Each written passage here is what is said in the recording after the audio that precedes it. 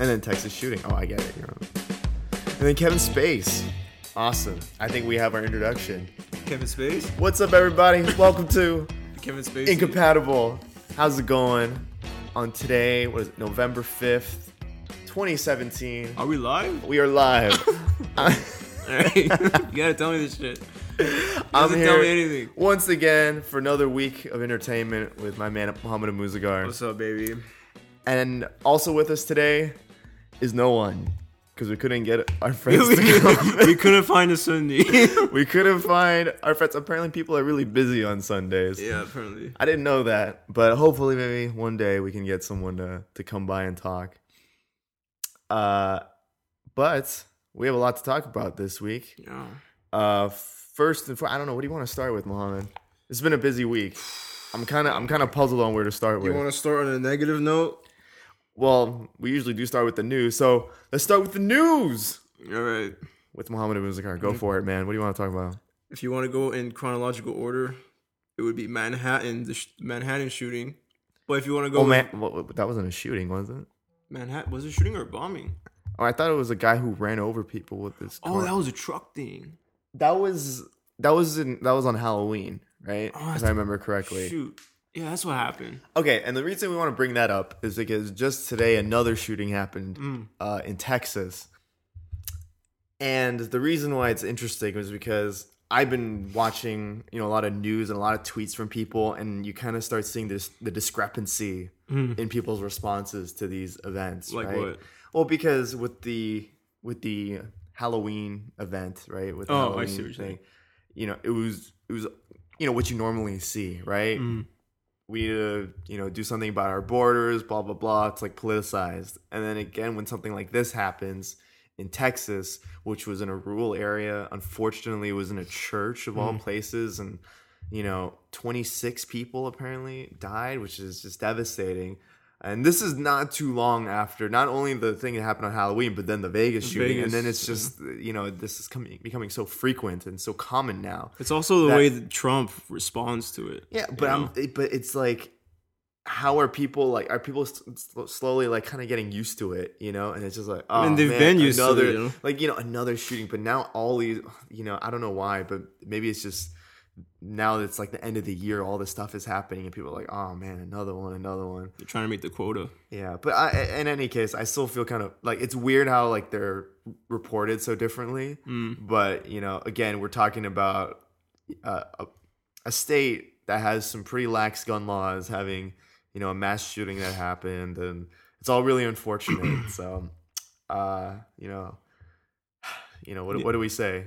I mean, just the way Trump responds to this shit really pisses me off. It was I think it was Halloween was on Tuesday or something. Right off the bat, Trump goes, "Yeah, we need border patrol." He's looking directly at the camera too. He doesn't need his fucking notes, so he goes right at the camera. Yeah, we have to get this border patrol on, and but today, and you just saw his speech right now, reading off a fucking piece of paper. Yeah, just not even trying to show any sympathy, just all bullshit words. Well, I think he has to read off the paper because they don't trust him to go off the cuff. Yeah. I think that's the issue. Even though he does, but yeah, it's just today he didn't really seem to even give a shit. Yeah, I think he gave a shit, but the problem was that he has to choose his words carefully, because obviously he's trying to push a particular agenda. There's some people that, he's obviously friends with. Well, what is his agenda? He has a base that he caters to, and there are things that he is vehemently, not ever going to go against. And I think one of those things is gun laws and all that stuff. I mean, he's a businessman, that's how he just sees the world, everything is a business. Isn't it unfortunate though? This guy, what's his name? David? I forgot his name. Patrick Kelly. Are you talking about this guy who's been putting out No, the shooter today. I don't know. I honestly, I'm deferring to you for the information. I think his name is Darren. I forgot his name. He's he's 26 years old, ex-military. Right? So this guy knows how to work weapons and shit. Right, I thought that was very interesting. But you said he was kicked out? Yeah, I think it was bad conduct discharge because of domestic violence. Oh, I see. So this guy had some kind of issues already. I mean, you can call it issues, but Yeah. I don't know. Well, that's the interesting part, right? That's what a lot of people are saying, is that this is a multi-layered issue. It's not just gun control. It's this like mental health and all that other stuff. It's deeper than that. And I'm like, yeah, well, They're also trying to spin it like he's alt left.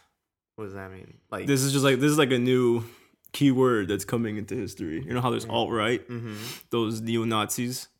Now like a violent left. yeah, alt left, and I don't know how they got there, but people on Twitter are going And crazy. this guy who got kicked out of the army, who is in like a rural area of Texas, right by San Antonio, is alt left. Alt left. That's what I was saying. Okay. And he's also like a gun enthusiast. You know, alt lefts How is probably are not going to be gun enthusiasts. I wouldn't assume so.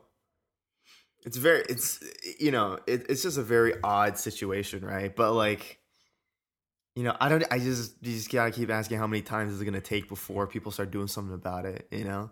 Like, this is almost insanity, right? It's like the same thing happens every time, and we hope, like, It's up to the people now. Something different is gonna happen. It's up to the people now.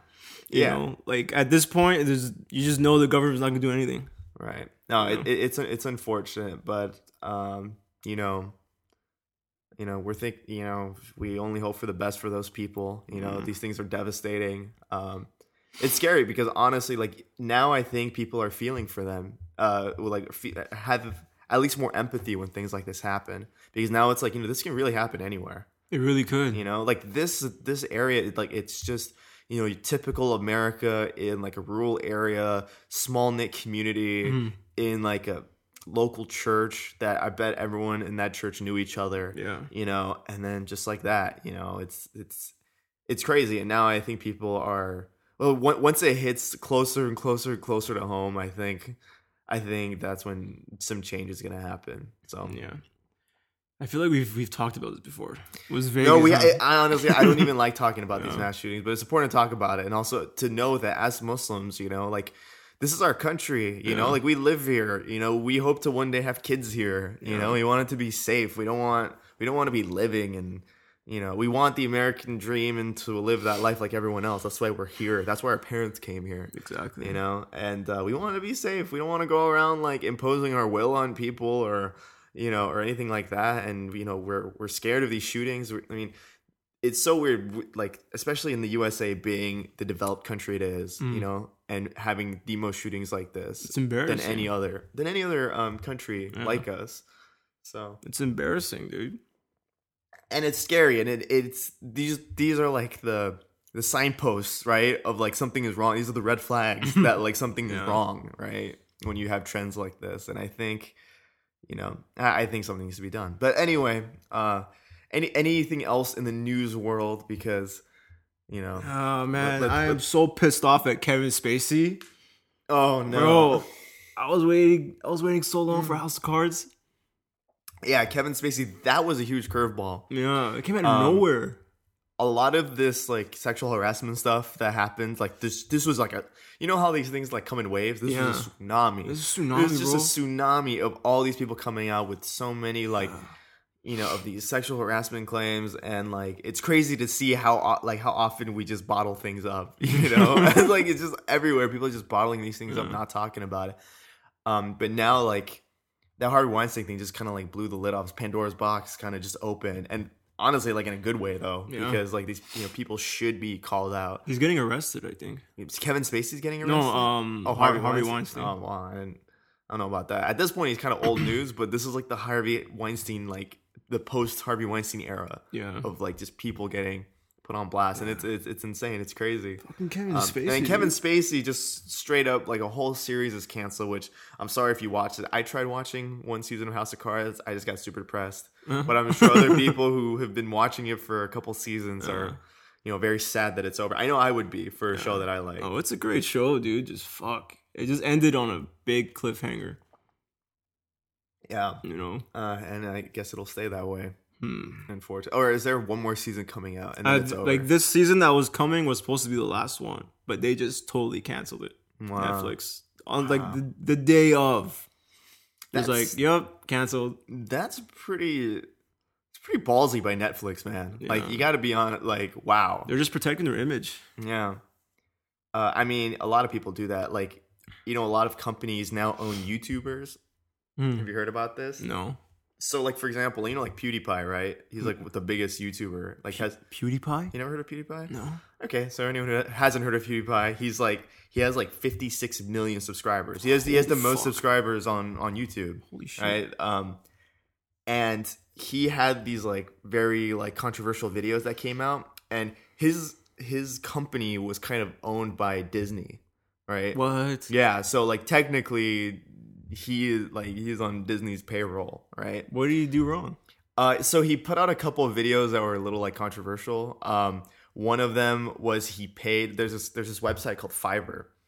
I don't know if you heard like Fiverr? Like, it's I called use it all the Fiverr. time. Yeah, Yeah. right. So he used Fiverr, and he asked these two, I think, Indian guys, Okay. to put up like a sign that said like Hitler did nothing wrong or something like that. Okay. And they did it because he wanted to see how far people would go on Fiverr, essentially, as like a video he was making on YouTube. Okay. So he made this video, and there was a huge backlash over it because they're like, "What the heck? Like, this guy is like, is this guy kind of like a Nazi supporter? Like, why is he doing like promoting this stuff?" And Hillary did nothing wrong? Hitler did nothing wrong. Hitler did nothing wrong. Hitler did nothing wrong. Sorry, did I say Hillary? I sound like Hillary to me. Oh, No, fuck. no. This was like Hitler did nothing wrong, right? And it was a joke, and like people went on was on his case about it, and like after this stuff, and I think there is like some other like small events that happened around. There's just some controversial videos coming out, and the Wall Street Journal like went at him, like directly at him, and was just like, "Screw this guy, PewDiePie! Look at all of this stuff, and like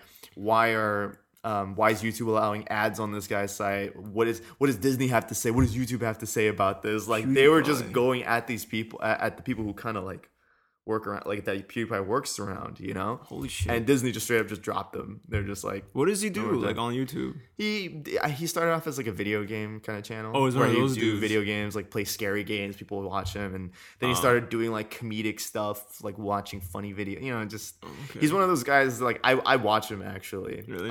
because I'm just fascinated by it. So many people are subscribed to him, and I want to know like what is it that people like about him, and he does a pretty good job now at this point in his life, where he knows the game, right? Okay. And he epitomizes kind of YouTube to a T as far as like, the motifs and the themes and the things that he puts in his videos. It's very interesting. So that's why I watch him. And he is entertaining for what he does. PewDiePie. I don't know if he's 56 million worth, but all of his videos always have a million plus, views on them. So Hitler he's did doing nothing something right. wrong. So yeah, so like I'm saying, like stuff like this happens, where like, you do something wrong, that higher ups don't like, and boom, you're axed like that. There are comedians that actually go like super far, like Daniel Tosh, like him and the other dude. I forgot his name. I don't really care, but there's a lot of comedians that just go too far. But like, where is the limit for comedy? You know? Right. Yeah, no, totally. I agree, but that's life, and I'm sorry that you lost your show, man. Ah, fuck. But I like this. We're going into like They might spin it with his wife. I don't know. You don't watch the show. You don't know. Oh no, I know the blonde woman. Yeah. They might spin it off, and like they'll just kill off Kevin Spacey, like in the first 2 minutes. I mean, that's like the Charlie Sheen thing, right? Where like did you watch 2.5 Men? no, I never did. Okay, well, I used to watch it, and it was a pretty funny show. Yeah. And then like they just killed him off screen.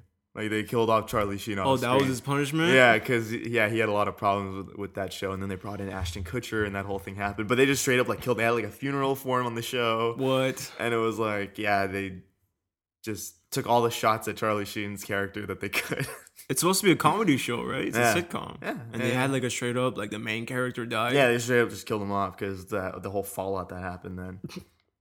And then he was winning, like that all, Oh my that all gosh. nonsense. It happens a lot, when you think about it. But this stuff with Kevin Spacey, that stuff was crazy. Just with the sexual harassment stuff coming from like men, like other actors and stuff like that. It was just, it was. What was Charlie Sheen's problem? I forgot. He had a drug problem? Yeah, he had a drug problem. He had a lot of problems, man. I would imagine he is someone that was like just so jaded, like he was just probably like so difficult to work with, and I mean that was like at this point feels like ages ago. So he had a drug addiction, but like that was it. He didn't do anything stupid. I mean, I don't know all the details. I don't remember it, but he had a lot of problems with like the showrunners. Oh, yeah. So, but like, why was it such a big deal back then? Because he was like this big, like, I mean, 2.5 Men was like one of the biggest shows on TV at the time. So yeah, it's like it's very actually I guess similar to the Kevin Spacey thing in some ways because it's like a beloved show and the main character is like gets fired essentially, right?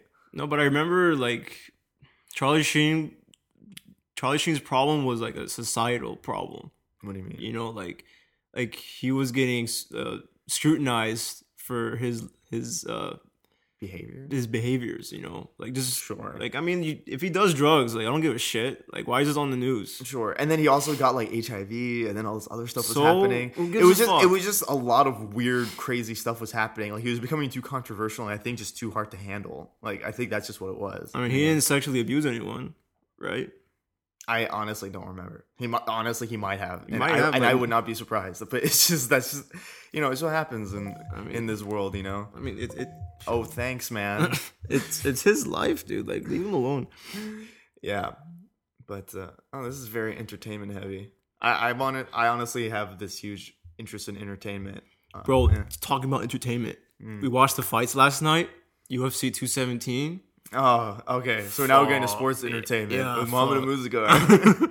Bro, I woke up this morning. I was like, I need to check if last night actually happened. Yeah, I will admit, as someone who doesn't watch UFC, I was thoroughly entertained that whole entire card. Dude, it was worth $60. Yeah, those 5 fights that happened were very entertaining. There's a lot of drama. It reminded me a lot of like WWE with the way that they like set it up. Yeah, and then when the fighting actually happens, and it's just so like brutal and real. Fuck. But it was very entertaining. Like 3 different champions were announced, which like as in 3 people were fighting the champions, and all 3 champions lost, which is insane. Yeah. Even I understood that, like, wow, this is a big shakeup. You know, it's a lot of these people who are very good at what they do. Yeah. A lot of vicious fighters all going down. And they're all, like, cocky champions, too. Yeah, that's true. They kind of were. They're talking shit, cocky, and then they all got finished. Yeah. Yeah, they all got finished, which was, like, crazy. They were very intense fights. Yeah, it was amazing night. Yeah. Holy shit. Versus some other fights you've shown me where like they go the distance, which is like they just go the whole round without getting knocked out. These were all just like knockouts, like early knockouts, and it was very exciting. So I will admit that was entertaining. I get what you see in it. Now the only thing is that after watching that, I was like so stressed out. Like, you know what I'm saying? Why? No, like I wasn't. Maybe stressed out isn't the best word. I guess it was like just fatigued after watching all of it because it is so like intense. It's also very long too because we were watching since 5. That's true. It was long, but it was also very intense. Like watching people get punched and kicked and bleeding. You know, like it's just a very heavy thing to watch. You know what I'm saying? Like if you're you know. But watching it. If you're just a person who has like that light heart and they can't take it, like it's not for you. Yeah, when GSP was bleeding on Michael Bisping. Yeah, that was like very gruesome. And you know, for me, like after watching that, I was like, I just watched people just punch each other for the past like 4 hours, and I am like spent. Yeah, but for some reason, humans love watching this stuff, dude. It goes all the way back to the gladiators days. Oh yeah, people just love 2 people fucking like killing each other. I mean, there was this one sports commentator who said it like really well. He was like, if you have a couple guys with a ball playing with it, going at each other, and you have 2 people with fists going at each other, people always go to the guys with the fists who are like fighting each other. It's just always something that everyone looks at and is like, what's happening? What's going on? Why is it like that? It's just, we love drama, man. We love the drama. We love the violence. Yeah, shit. There's something exhilarating about it. And that's what I get with people who watch like UFC. It's just so exhilarating to see 2 people just with bloodlust just go at it, you know? I heard it's haram. Like, it's like, whoa. Yeah. Whoa. Way to bring it. Yeah. Way to bring it back. I brought it back, baby. I heard it was haram. Like, some guy was telling me, like, this is, like, if you watch it, you're committing a sin. Watch it, it's haram? Yeah. Like, I don't know about that. Yeah. Even if you watch or you actually participate in the fight. And what about boxing? I mean, that's fighting too. And I mean, these do damage your body. Was Muhammad Ali committing a sin every time he got into the ring? According to that guy, yeah. What guy? You can't just say guy. I mean, I've heard this before, like a long time ago when I was a kid. Dude, I mean, I think sometimes people put a little bit of their own thing into it. Can you see what's wrong with it though? I mean, people hurting each other, yeah, sure. The violence shouldn't probably be something that is shown to us very often because obviously the whole desensitizing thing affecting people's emotion. Like eventually you get to a point where you see people fighting each other and it doesn't affect you the same way. Like you're not like disgusted. You're just like, oh no, dude, it just doesn't affect you. Live is different. You haven't seen this shit live. Sure, but I mean that's what they say. Like people watching violent shows, like you get desensitized to violence. That's a correlation. And again, it's like, is that actually true? Like to some level, yeah. Like when people play video games and the first time you see like violent stuff happening in a video game, you're like, oh dang, like, whoa. Like I don't even know. Like I remember the first time I played a video game that was violent. I remember it was God of War.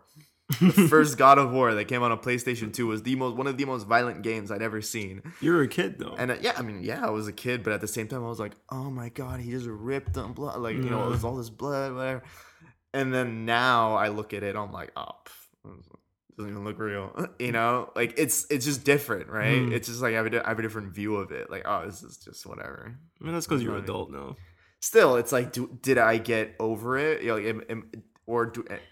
Like, for example, does that just not affect me the same way? Or is it just like, oh, like, this is just fake?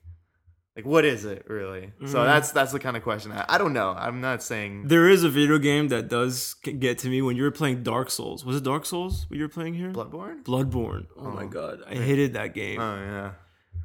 Yeah, the game was... Did you beat the game? Oh, yeah. You beat the game? Oh, yeah. It took a while, but it was good. It was a great game. It was great. But, again, very violent. Yeah, that was a really dark game. Holy shit. It was. But it's like, critically and even like fans, everyone loves that game. I mean, yeah, it was really... It was great. It was a good game. Let's see. In other entertainment news, I am... totally smitten, by the way. By who?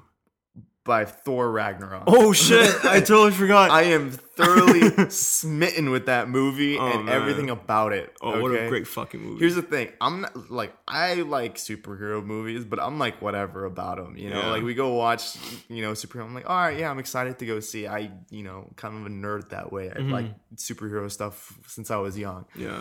But like Thor Ragnarok, after watching this movie, I'm like, dude, I actually want to go buy the DVD of this movie when it comes, or the Blu-ray of this movie when it comes out. Let's go again right now. Because like honestly,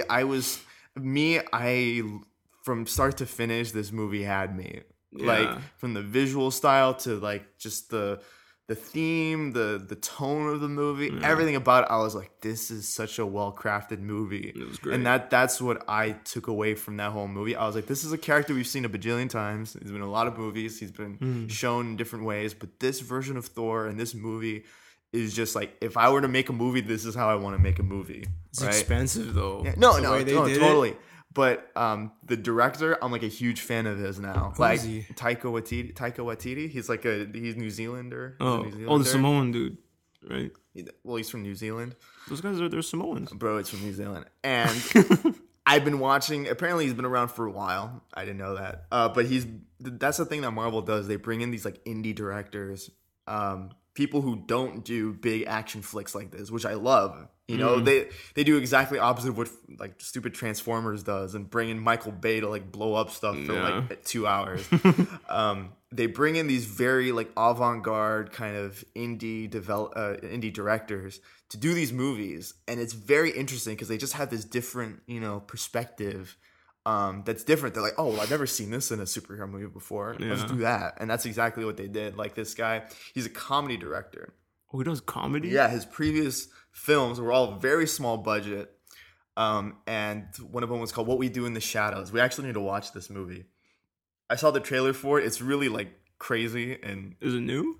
no, I think it came out like a while ago. Oh. It's like a comedy about the secret lives of like vampires. Like that's what it is. It's really weird. It's really weird. And he stars in it because he's also an actor himself. So we need to watch that. But this guy is just so funny. You can tell because this movie was not. It's like an action comedy, and all the shots and the dialogue, a lot of it was improvised. You know, like you can tell that this was like made because this guy is just genuinely funny. Like, this director is just so funny. I loved him. Nice. He even put himself as like one of the best characters in the movie. Yeah, it was just all around. It was great, and I've just been on this binge just watching him talk about stuff and his perspective on things. I'm like, this guy's a good movie maker. Nice. So Nice. I myself, like, I love that. I love the creativity, like making movies. It's been my dream to actually like make a movie. Really? Yeah, I've always wanted to like.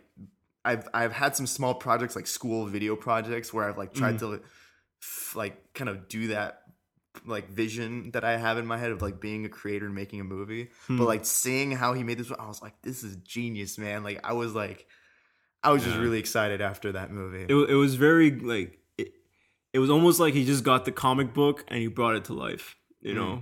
Yeah. Because like Thor was actually not Thor. Hulk was actually talking in this movie.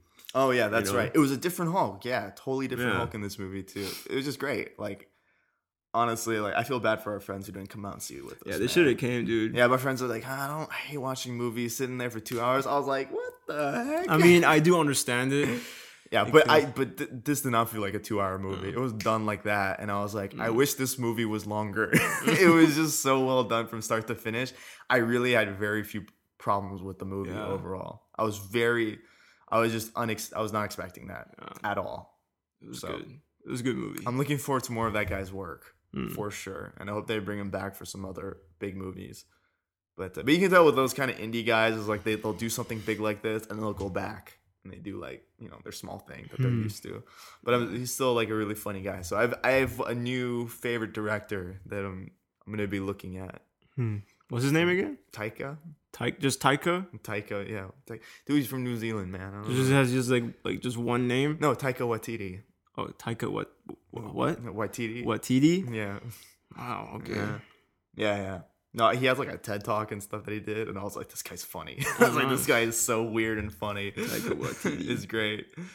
Yeah. Literally, like, I was watching this thing, and they're like, with this movie, like, we just went and we're like, dude, have we seen this happen a million times? Has the dialogue been said a million times?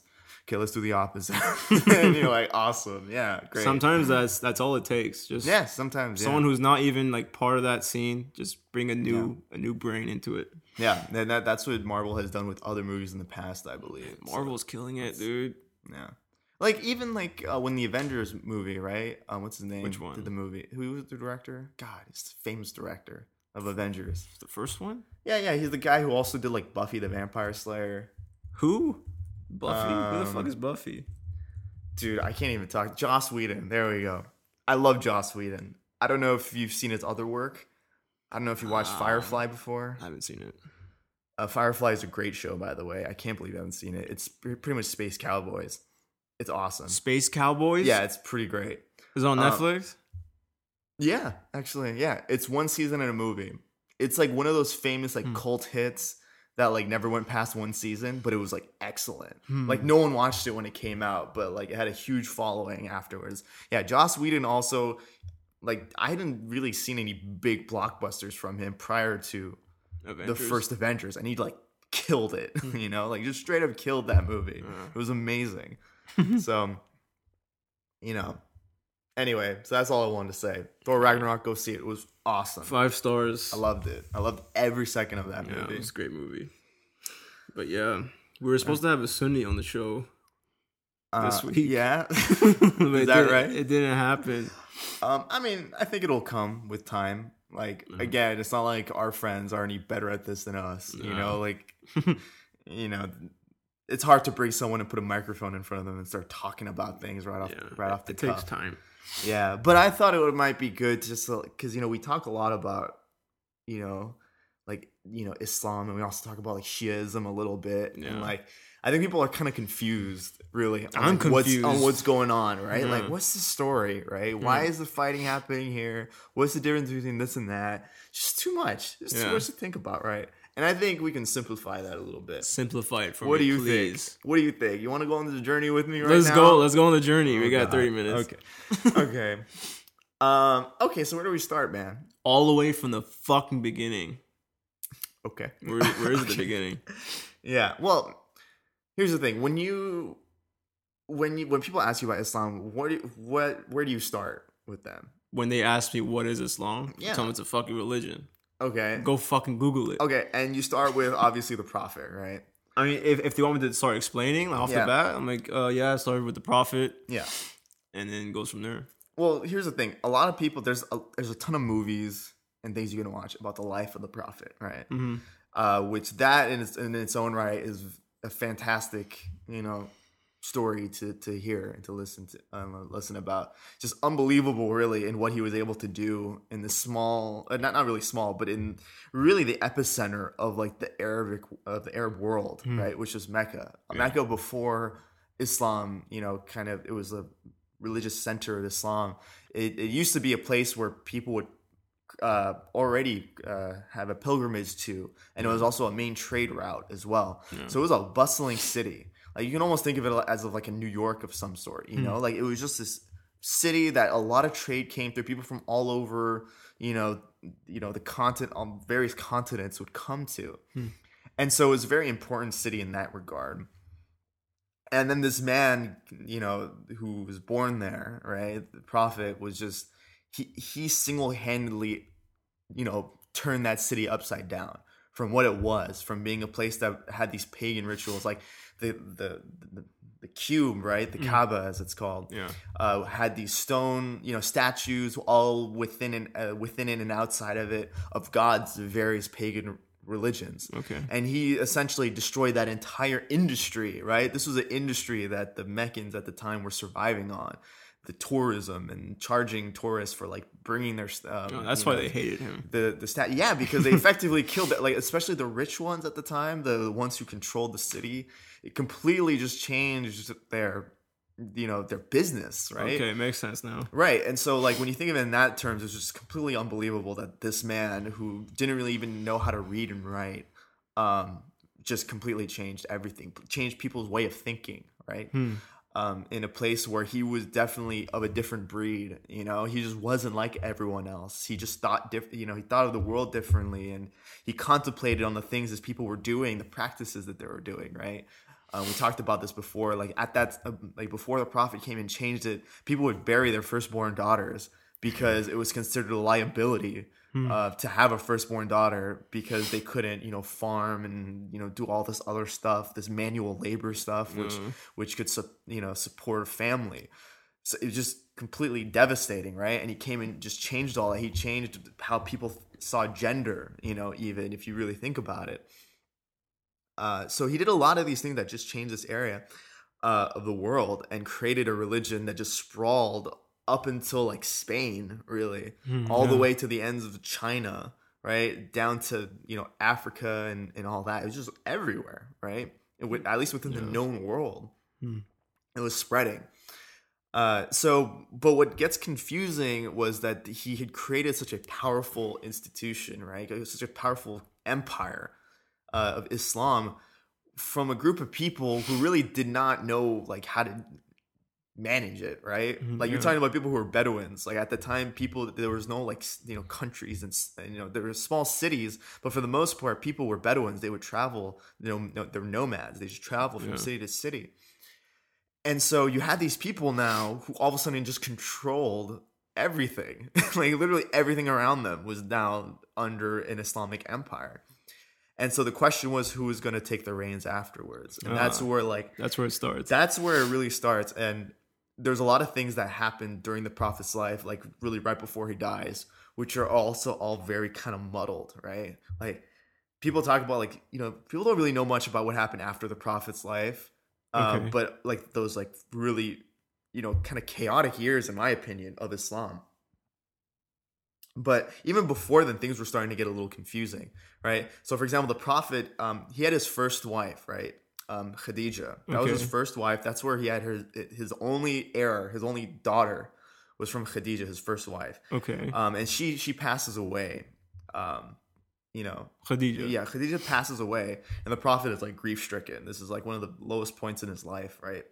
But later on, he goes on to, in order to create this empire, he creates these tribal connections, and that's where he has like multiple wives, right? And so people give him a lot of flack for this, right? Because like, the Prophet had multiple wives, his polygamy and all that stuff. But in that time, especially in that area, this is a very common practice in order to have a wife within tribes, because he was effectively bringing all these like Bedouin tribes together. Okay. This is a very tribal society, right? So he brings them together. He has multiple wives with people, with different tribes in order to bring them all together. And then the question became that when he passed away, who had the right to lead this nation, right? Because he came from a very particular tribe, the Quraysh, which as they were called, right? His tribe consisted of like members of his family. Was it Quraysh? I don't think it was Quraysh. That was his. It was Bani Hashim. Sorry. Oh no, yeah, you're right. Yeah, he was Bani Hashim, but Quraysh were the people of Mecca. Right? Okay, yeah. And then you have the people of Medina. You have the Ansar, right? You have all these different groups of people because the Prophet was kicked out of Mecca, and then he goes to Medina, where he kind of like builds up his strength, right? He goes to war with Mecca, and then he takes over Mecca again, and then that's how he kind of gets Mecca to come under Islam. And so like when the Prophet like passes away, that was one of the big issues. It's like, oh, does this person come from his tribe? Does it come from the people of Medina, who were the first to help him?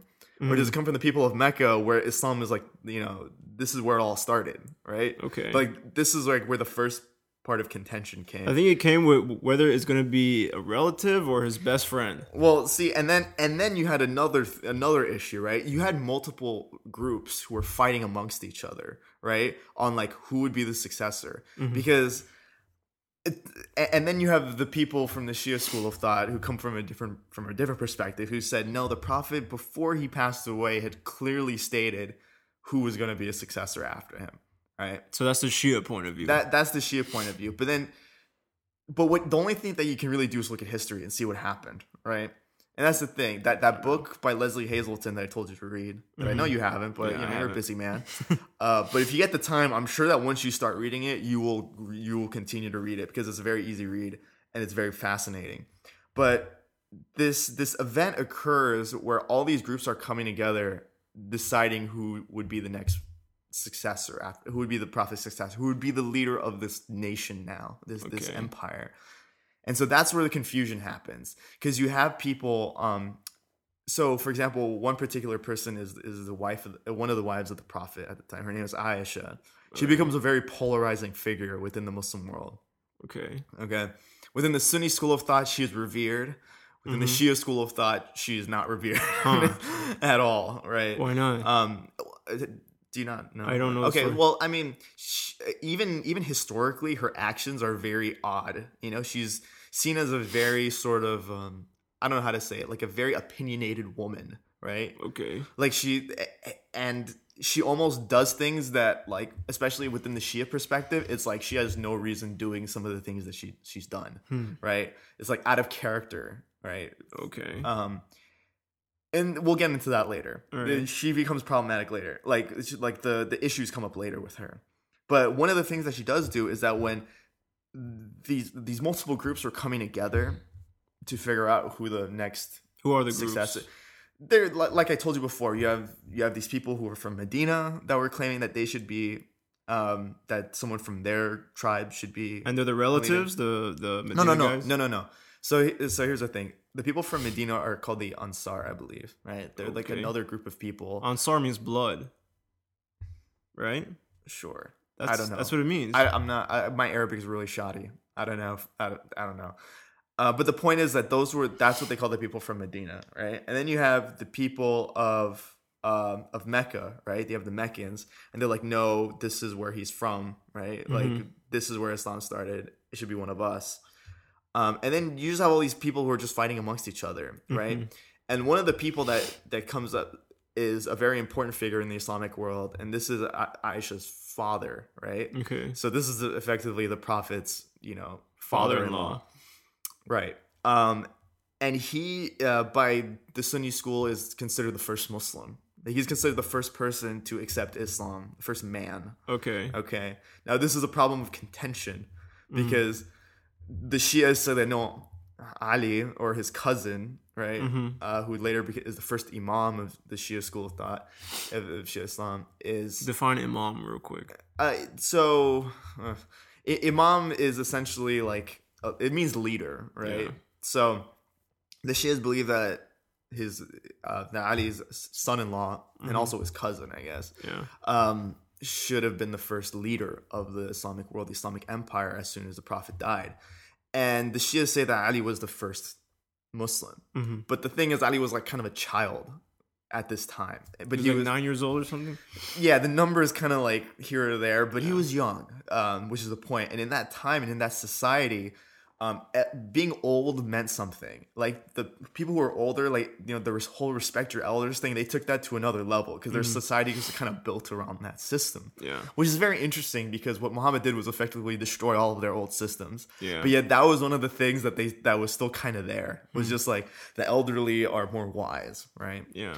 But really, if you think about it, the Prophet himself was younger than all those guys, and he was like he was the leader of all of them, right? So there's some problems there.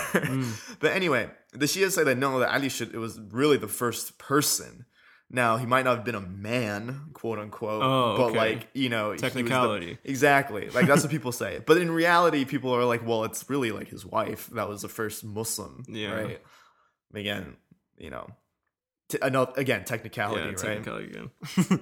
So where was I? So you had these people who are fighting over who should be the successor. And this is all while the family of the Prophet is actually preparing his body to be buried. Okay, so they're actually not involved in this process of this decision-making process. Okay, I'm lost.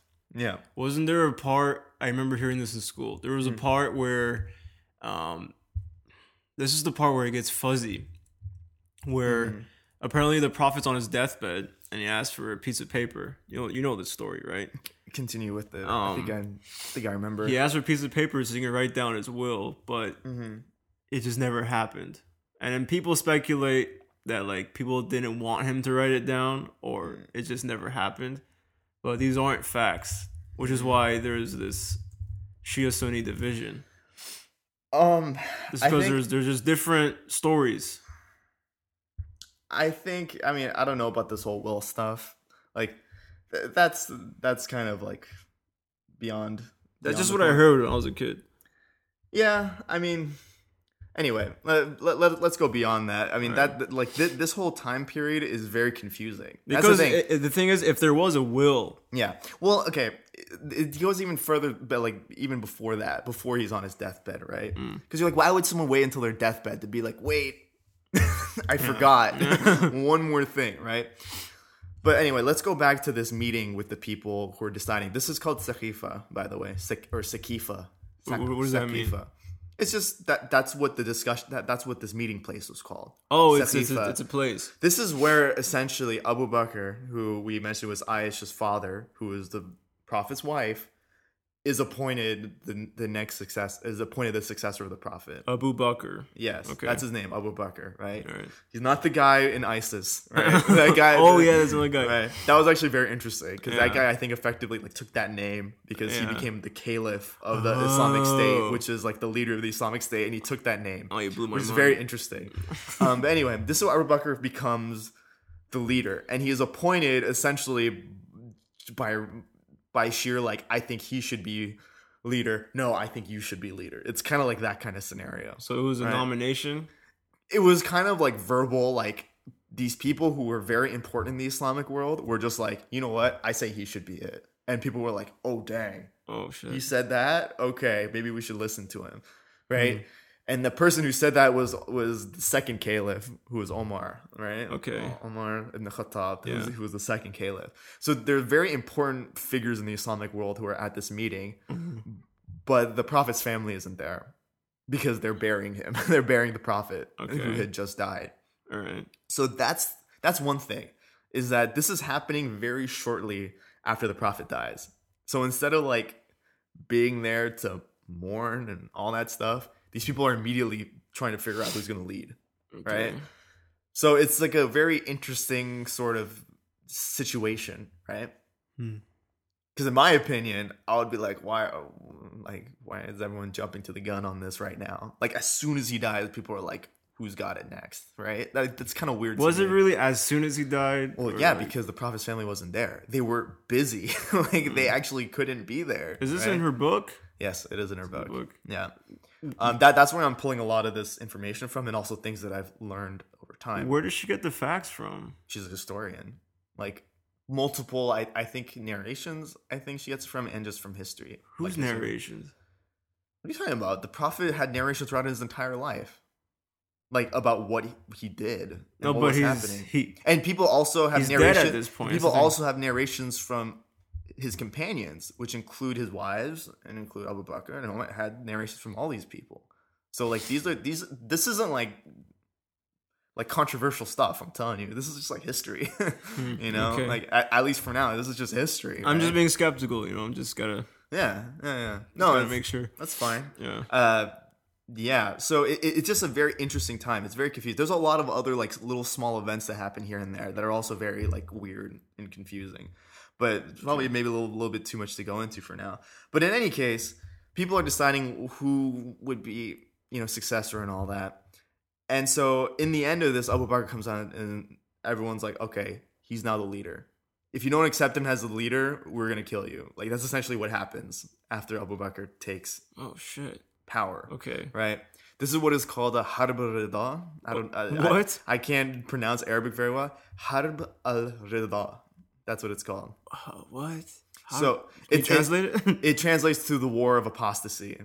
That's what it essentially translates to. I probably should have started off with that. Probably. Yeah. My Arabic is really bad. You have an accent, dude. You have an American accent. Like you can't translate it into like, I don't know. Okay, fine. I'll try it later. Maybe when I'm not in a mic. Go for it. But yeah, so then what happens are the wars of apostasy. So essentially, anyone who wouldn't accept, you know, the caliphate that had been established were killed, essentially. And there, you know, and once that happens, like actually, people say that Ali himself was part of these wars of apostasy, which is true. He was, right? And that's confusing to people because it's like, why is he killing people, or like, why is he like stopping people who like won't believe in, or who won't accept the caliphate, right? But in my opinion, there's a lot more nuance than that, because what was happening right after the prophet's death was that there were other people coming out as the new prophet, right? Okay, which is something that happens like when one prophet is dead, people will be like, I'm the next one. Like I'm the you know, like, you know, you should follow me now. You know, like this kind of stuff was happening. And it's a very volatile time because this empire had been established, and effectively all the power was, you know, all concentrated within the prophet. He was the cornerstone of it all. Right? So now with him gone, what happens? And so essentially it's all very confusing, right, at this point. So people are lost, they don't know what to do, and so you have these splinter groups happening. And so a lot of people believe, at least from the Shia perspective, is that Ali had to stop these splinter groups from happening, because the most important thing of all was keeping Islam together, you know? Yeah.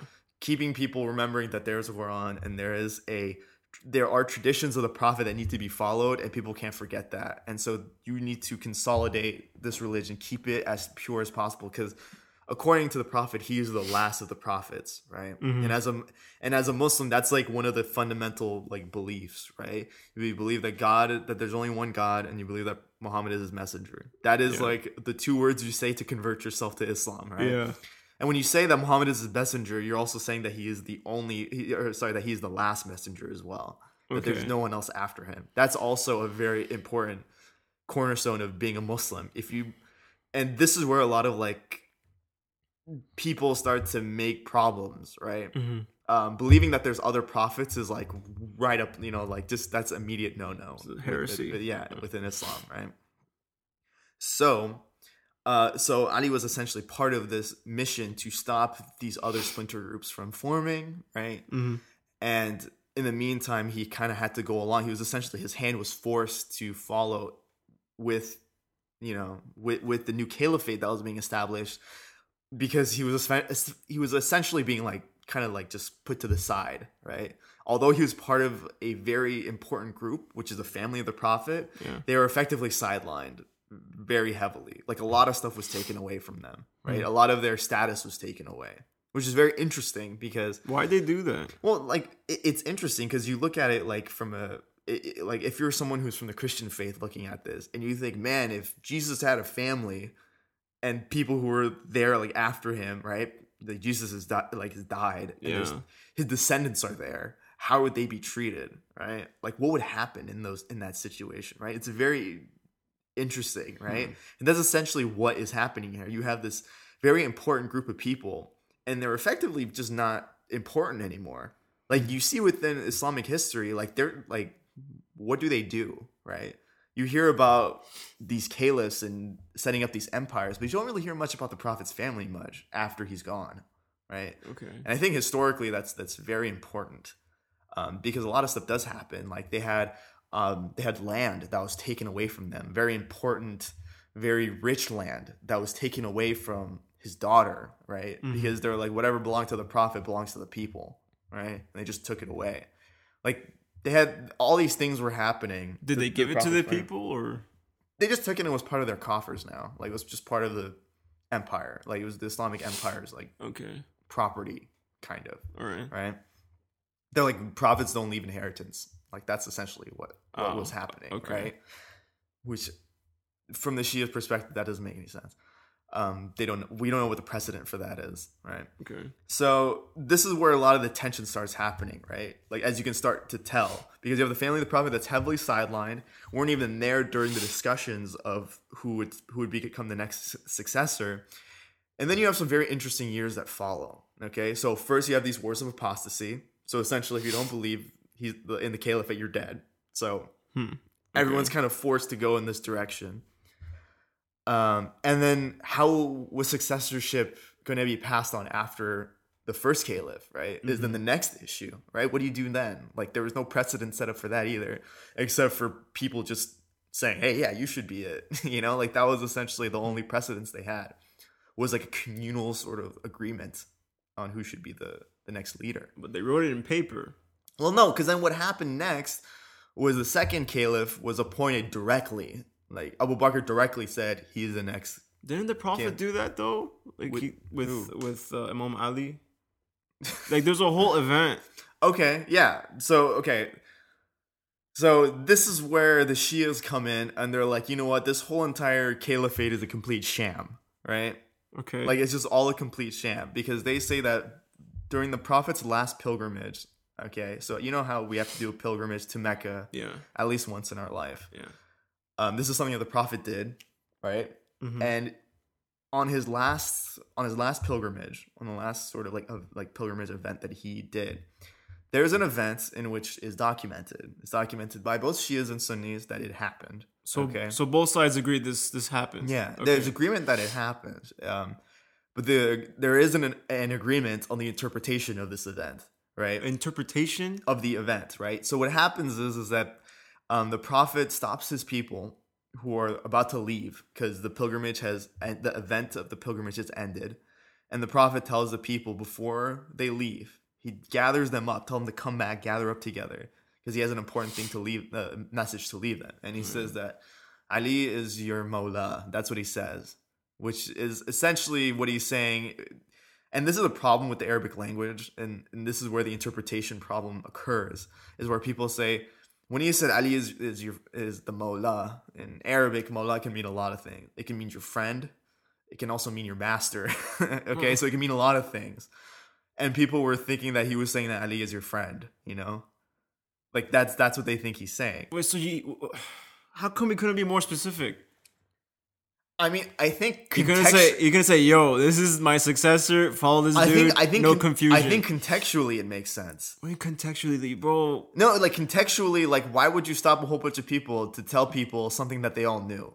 I don't know. Maybe they're just all tripping. Because here's the thing: when it comes to Ali himself, Ali was not just his cousin. He was a very important person in that world, in Arabia, right? His father was a very influential figure, right? Very like he was also a very wealthy, very powerful figure, right? Ali's father. Okay. He himself was an incredible warrior. You know, like when you talk about the battles in which the Prophet was a part of, if you read stories about Ali, you think he's like a superhero with the way that he fights. Like I know you can attest to this as we grew up. Ali was just like this master of swordsmanship. Like no one could beat him, right? Like that's the stories. Like no one could beat him. Yeah.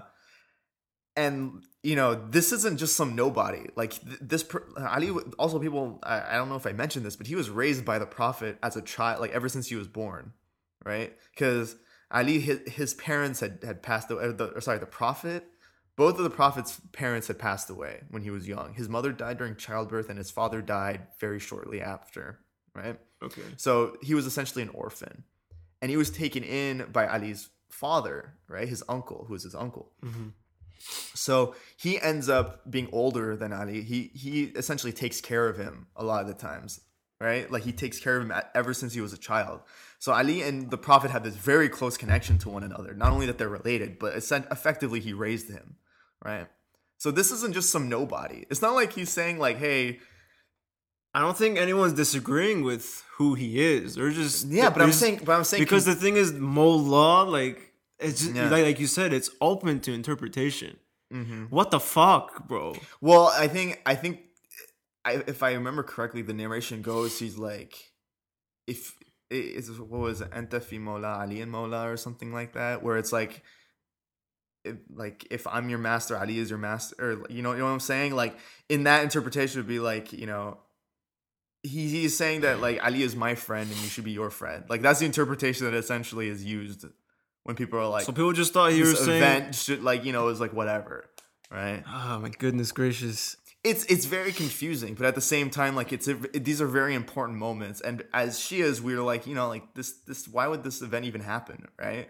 Like, why didn't people see this moment? And they're like, yeah, dude, of course Ali should have been the successor. This whole time I thought the Prophet was being super specific. Like, Ali is going to be the first caliph. Okay? Any questions? Nope. All right, let's keep going. Well, but then no, but then you open to interpretation. But see, now you have to ask, why would people not listen to that? Listen to what? Like what? Like if this happened, this event, which I know happened, right? Okay. I think there was a very particular reason as to why it happened. Like why people didn't agree, right, that he should be the successor later, right? I think there's a reason for that. Because don't you think this just doesn't make any goddamn sense? I'm just super confused. Right. But you have to understand within that context, right, that Ali, remember how we just talked about he was like a master swordsman, right? Yeah, okay. And like no one could beat him. Okay. Well, guess who the Prophet fought for the vast majority of the fights were against the Meccans. Some of the biggest battles were against the Meccans, right? Yeah. There's very key battles within our Islamic history that are taught to us, right? But that doesn't mean but what happened was that the Meccan people, guess who killed a lot of their family who were in those wars? Who? It would be the Prophet's cousin. It would be Ali, okay. right? Yeah. Like that was essentially what was the problem, right? Is that he was telling people that this man is going to be the next successor. And hey, don't forget, and then people were like, "Oh, this guy who like killed our family, our people from our tribe." Yeah. Remember, like these people come from this tribal mentality, right? And the Prophet just straight up said that after me is gonna be this guy, right? That's not what he said. And though. I feel you're saying he said Mullah. Mullah Yes. is open to. And I believe that people knew exactly what he was talking Probably about. not. Dude. No, I think they knew exactly what he was talking about. If he was sidelined so easily, the people didn't know what we were talking about. No. It's the fact that the majority of the people who were there, and this is a big discrepancy within Shias and Sunnis, is that I believe that the people who they consider the companions of the Prophet, so in Sunni Islam, they have a very blanket sort of statement about the companions of the Prophet, and that they're all like amazing people, right? Mm-hmm. Like you can't say much bad about the companions of the Prophet. And what constitutes a companion of the Prophet? It means that they were around him while he was alive. Yeah. Okay, that's the companion of the Prophet, essentially, right? Yeah. You have people who are more highly, referred to, such as Abu Bakr, such as Omar. The people who became the caliphs later, these were very important people in that world, right? So you have some high-ranking, companions and some lower ones as well. And there's a blanket statement about them. You can't say anything bad about them. But from the Shia perspective, it's like these are just normal. These are just people that not too long ago were burying their daughters, okay, their firstborn daughters. Mm-hmm. They believed in pagan statues. And all of a sudden, these people are given a blanket statement that they are, one of the best peoples ever, right? And so, like, that's where there's contention within Shia and Sunni communities. That, look, these companions, like, they might not be as great as everyone says they are, right? A lot of them might have been opportunistic, in that, like, they're just waiting for the Prophet to die and being like, all right, our turn's next. Wouldn't you think the Prophet would know the characters of these people? That's why he stopped and said, hey, guess who's the next successor to take over? Because of course, like, he knew these people, but again, these are his. That's not what he said, though, man. We're going in circles right now. He said Mawla, dude. That's what I'm saying. You just said it's open to interpretation. I'm saying that technically it can be interpreted, but within the Arabic language and a lot of languages, like, curse words, like, there's a context to it. You could be calling someone the B word, all right, or you could call someone like, but not everyone's going to understand. That, like, exactly, not everyone's going to understand. But what I'm saying is that there's context to what we say, okay? And I believe that in that context within this story, there would be no point in even mentioning this event if what he said did not have any value to it, because people were straight up writing every single thing this man did, every single word he said. And so they recorded this event, and they're like, oh, we don't know what to make of it. Like, come on, man. Like, come on, it doesn't make sense. From a Shia perspective, from my perspective, I'm like, no, he said he is their master afterwards. Like, he's like, if you believe I am your master, then Ali is going to be your master next. Like, that's essentially what he is saying in this event, which is called Qadir. That's what it's called. I mean, this is why there's Shia Sunni. Because no, but the thing is that Shia Sunni wasn't even a thing after the Prophet died. Like, when Abu Bakr became the caliph, it wasn't all of a sudden like people were like, oh, okay, we're Sunni now and they're Shia. Like, no one said that. Shia and Sunni actually didn't come out until way later. It wasn't until way later, and this is after 4 or 5 caliphs have gone, that this concept becomes something. And it's because after Abu Bakr, after Omar, who's the second caliph, and then there's Uthman, right? Mm-hmm. And then it's Ali, right? Yeah. Ali finally becomes the leader of the Islamic world after 3 other caliphs, right? Okay. And within the Sunni school, within Sunni people, you ask them, there's 4 rightly guided caliphs, right? And Ali is one of them. Mm-hmm. But he's like, after Ali, there's no more, right? They're no longer called the rightly guided caliphs. It's just the caliphate, right? Yeah. After that. And so he is a revered person within the Sunni school of thought. Like, don't get me wrong. Like, no one will say anything bad about Ali ever. Sunni, Shia, whatever. But the difference is that Shias have a very higher regard for Ali than the Sunni school of thought do, for sure. Especially because they think he should be the leader, and they believe that his family should have been the successors afterwards. And they believe that there's precedents for this. We believe that there's proof within the Quran for this, for the things the Prophet has said previously. Like, that's essentially where the divide becomes, And it's very funny that a lot of the fighting that's happened now, it's still because of these, like, events that happened during that very short amount of time. And so I just think it's important for people to know this, because it's very confusing, and I think you should read that book because you are confused. I am confused. But even the book mentions this event, right? Like, anyone you talk to, they mention this event. And yeah, that's really, like, kind of the bare bones, not very well described events that kind of occurs. What's killing me is that this could have been easily avoided. Well, in my opinion, sure, but at the same time, I feel like this time, right? People talk about the time in which the Prophet was alive was an amazing time. But at the same time, I think that it's not what people think it was, right? like I think people fantasize about it too much. Okay, Mhm. in that like there are clearly issues within the Muslim communities even then, right? And I think that people don't understand that. Like people think this was like a perfect period of time when the Prophet was leading the Yeah. Islamic world, but I don't think so. Like, like I just told you how vast the Muslim world was. He wasn't in every single part of these lands, like Yeah. controlling it, every little thing about it. Like there are so many these are just people in the end, like that's what I'm trying to get to. That these are just normal people like you and me. Okay, sure, like way back then, but still they're just people, and people have tendencies, and every person is different. It's not like every person that surrounded themselves that surrounded the Prophet were just perfect human beings, right? Shouldn't they have been though?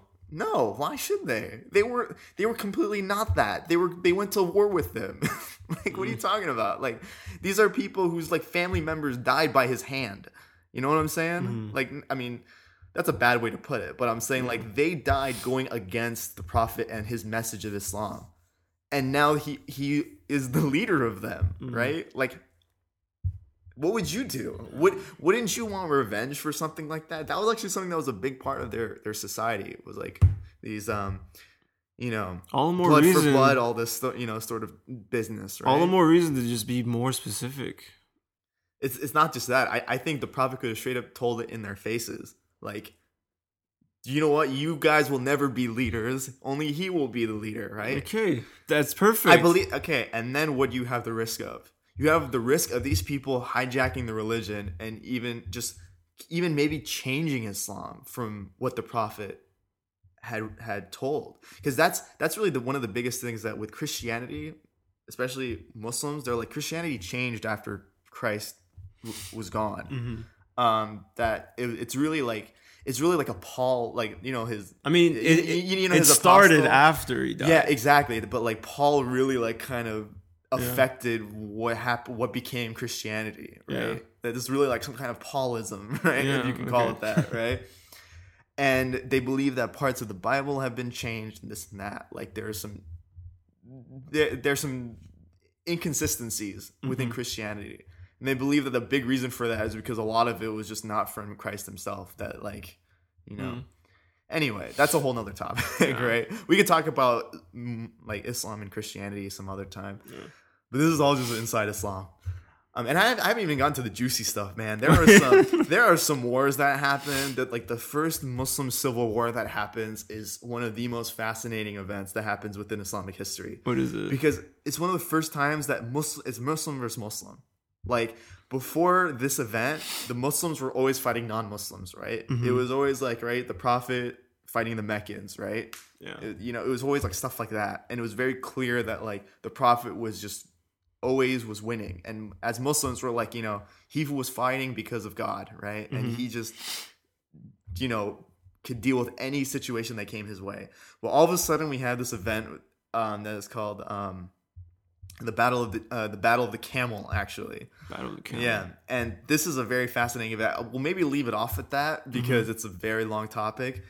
It's also laid out excellently in that book, all the details of this battle. But it's just you have Muslim versus Muslim, and you have Ali, who's the fourth caliph, fighting against the wife of the Prophet. Whoa! The wife's Prophet Aisha. Literally, these two like titans of the Muslim world. Bro, this is Game of Thrones. Going to war with one another. And it's so fascinating. And it's also a very pivotal moment, again, with this whole Sunni Shia thing. It is after this stuff that you start seeing like, the separation happen, So maybe we'll leave it off at that. Oh, man. We've gone through a lot of topics. It might have been a lot to get your head around. But essentially, a lot of the split is a issue of leadership, I guess, is where we can leave leadership, it off. politics, and Leadership, interpretation. Politics. Yeah, exactly. At least like nowadays, like whenever people get into arguments, especially like Sunni Shia arguments, a lot of it comes down to like this interpretation factor. Bro, interpretation is such a big fucking problem. I believe it's not a strong argument though. Like honestly, like because this is a language and there's context to these things being said, and you can't just think that this is just thrown out there like for no reason, right? I think everything, especially within the Quran and what things that the Prophet said, are all very deliberate and are very poignant things that are being said. All right, you're talking about the man who's the leader of the Islamic world, and he's saying things, and people need to pay more attention to it. I'm just saying, like, why is everything open to interpretation? Why can't it be concrete right there? This is this. It can be. It can be. What do you mean but it can be? It can be, but imagine if that wasn't there, right? Just imagine, right? Imagine what? Just think about it, man. If that interpretation wasn't there, right? If, let's say he used another word, all right? That was like, he is the successor. He's going to own all of y'all when I'm gone. Successor is a good word. That's straight up what he says. He's going to own you after I'm gone. Imagine he says that. What are the ramifications of that? He's not gonna say he's gonna own you, but successor would be fucking awesome. I'm just saying. That's the stamp. I'm just saying. I think he did. In my opinion, he did, but the people actively ignored it. That's what I think. Everyone ignored it. Yes, everybody. Because the people who became caliphs afterwards and the other people around him wanted the power for themselves. If everybody ignored it, then there must have been a problem. That's what I'm trying to say. There was a problem, and these were not perfect people. I think there were great people amongst the Prophet's companions. I believe that there were amazing people amongst the Prophet's companions. I just don't think all of them were. You get what I'm saying? Yeah. And I believe that it's a much more nuanced story. I think there's a nuanced history there that needs to be delved into, but it just doesn't make sense. It doesn't, because like it just doesn't follow these like central tenets of Islam, right? Mm-hmm. Like for example, not having leadership, right, is like a big no-no, right, within Islamic thought. Like from the time Adam was created, right, he had the knowledge of God and he knew that God existed and what God wanted, right? Like that's essentially like religion, right? What God wants from us, right? Yeah. From Adam until now, there has to be guidance for that, or else how can we be judged? Like it's not fair, right?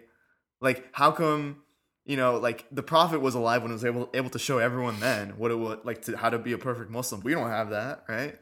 So how does that make sense? How could the Prophet do something that's so abjectly, against that way like that core of that is within Islam, that like, oh yeah, you guys just figure it out for yourselves later. I'm about to rebuttal you, but it's gonna go to like another 45 minutes. Okay, I'll do it next time. All right, we think we ended off in a good place. Yeah, I'm pretty confused, but dang, it's all right. Well, not like you confused me. I'm saying like I'm just confused why this shit wasn't more concrete. That's why I'm confused. True enough, man. Yeah. True enough. I'm kind of with you there. I wish it wasn't, because we have a lot of problems with people trying to understand what's going on and trying to understand Muslims in general. Yeah. And this is at the core of it, right? All right. Well, maybe we could shed some light on this. Maybe we hope we've taught you something that you didn't know. Yeah. And for things that are not factually there, please let us know. Please. Like, I would love to have a podcast where we just list off all the things that we just like, oh yeah, that's not right. Yeah. Oh, I think I listened back to a couple podcasts and I was like, I think that's not totally right. Maybe. Just like on a factual level. Anyway, we're just human. We ain't perfect. Yeah. But we hope we got to some core issues, especially with Sunni Shia. It's never clear, man. But it's unfortunate. Yeah, maybe we'll continue this discussion next time. Yeah. Yeah. Right. All right. What's our sign off? Can you think of a good sign off? Fuck. That's not a good sign off. Follow us on Twitter. What was it? At Incompatible PDC. Yeah, Incompatible PDC. That's where you can send us questions. You can engage with us, as well as on SoundCloud, where you can actually, comment, and also like comment on different timestamps within the podcast on things we talked about, which we're sure with something like Sunni Shia, it's just, oh man, I can't wait. It's a firestorm, but we want to keep the conversation civil. We want to engage people. Again, we want to talk about history and all that nonsense. We don't want to be making fun of people, because that happens all the time with this Sunni Shia stuff. Yeah. You guys are this, and now you guys are this.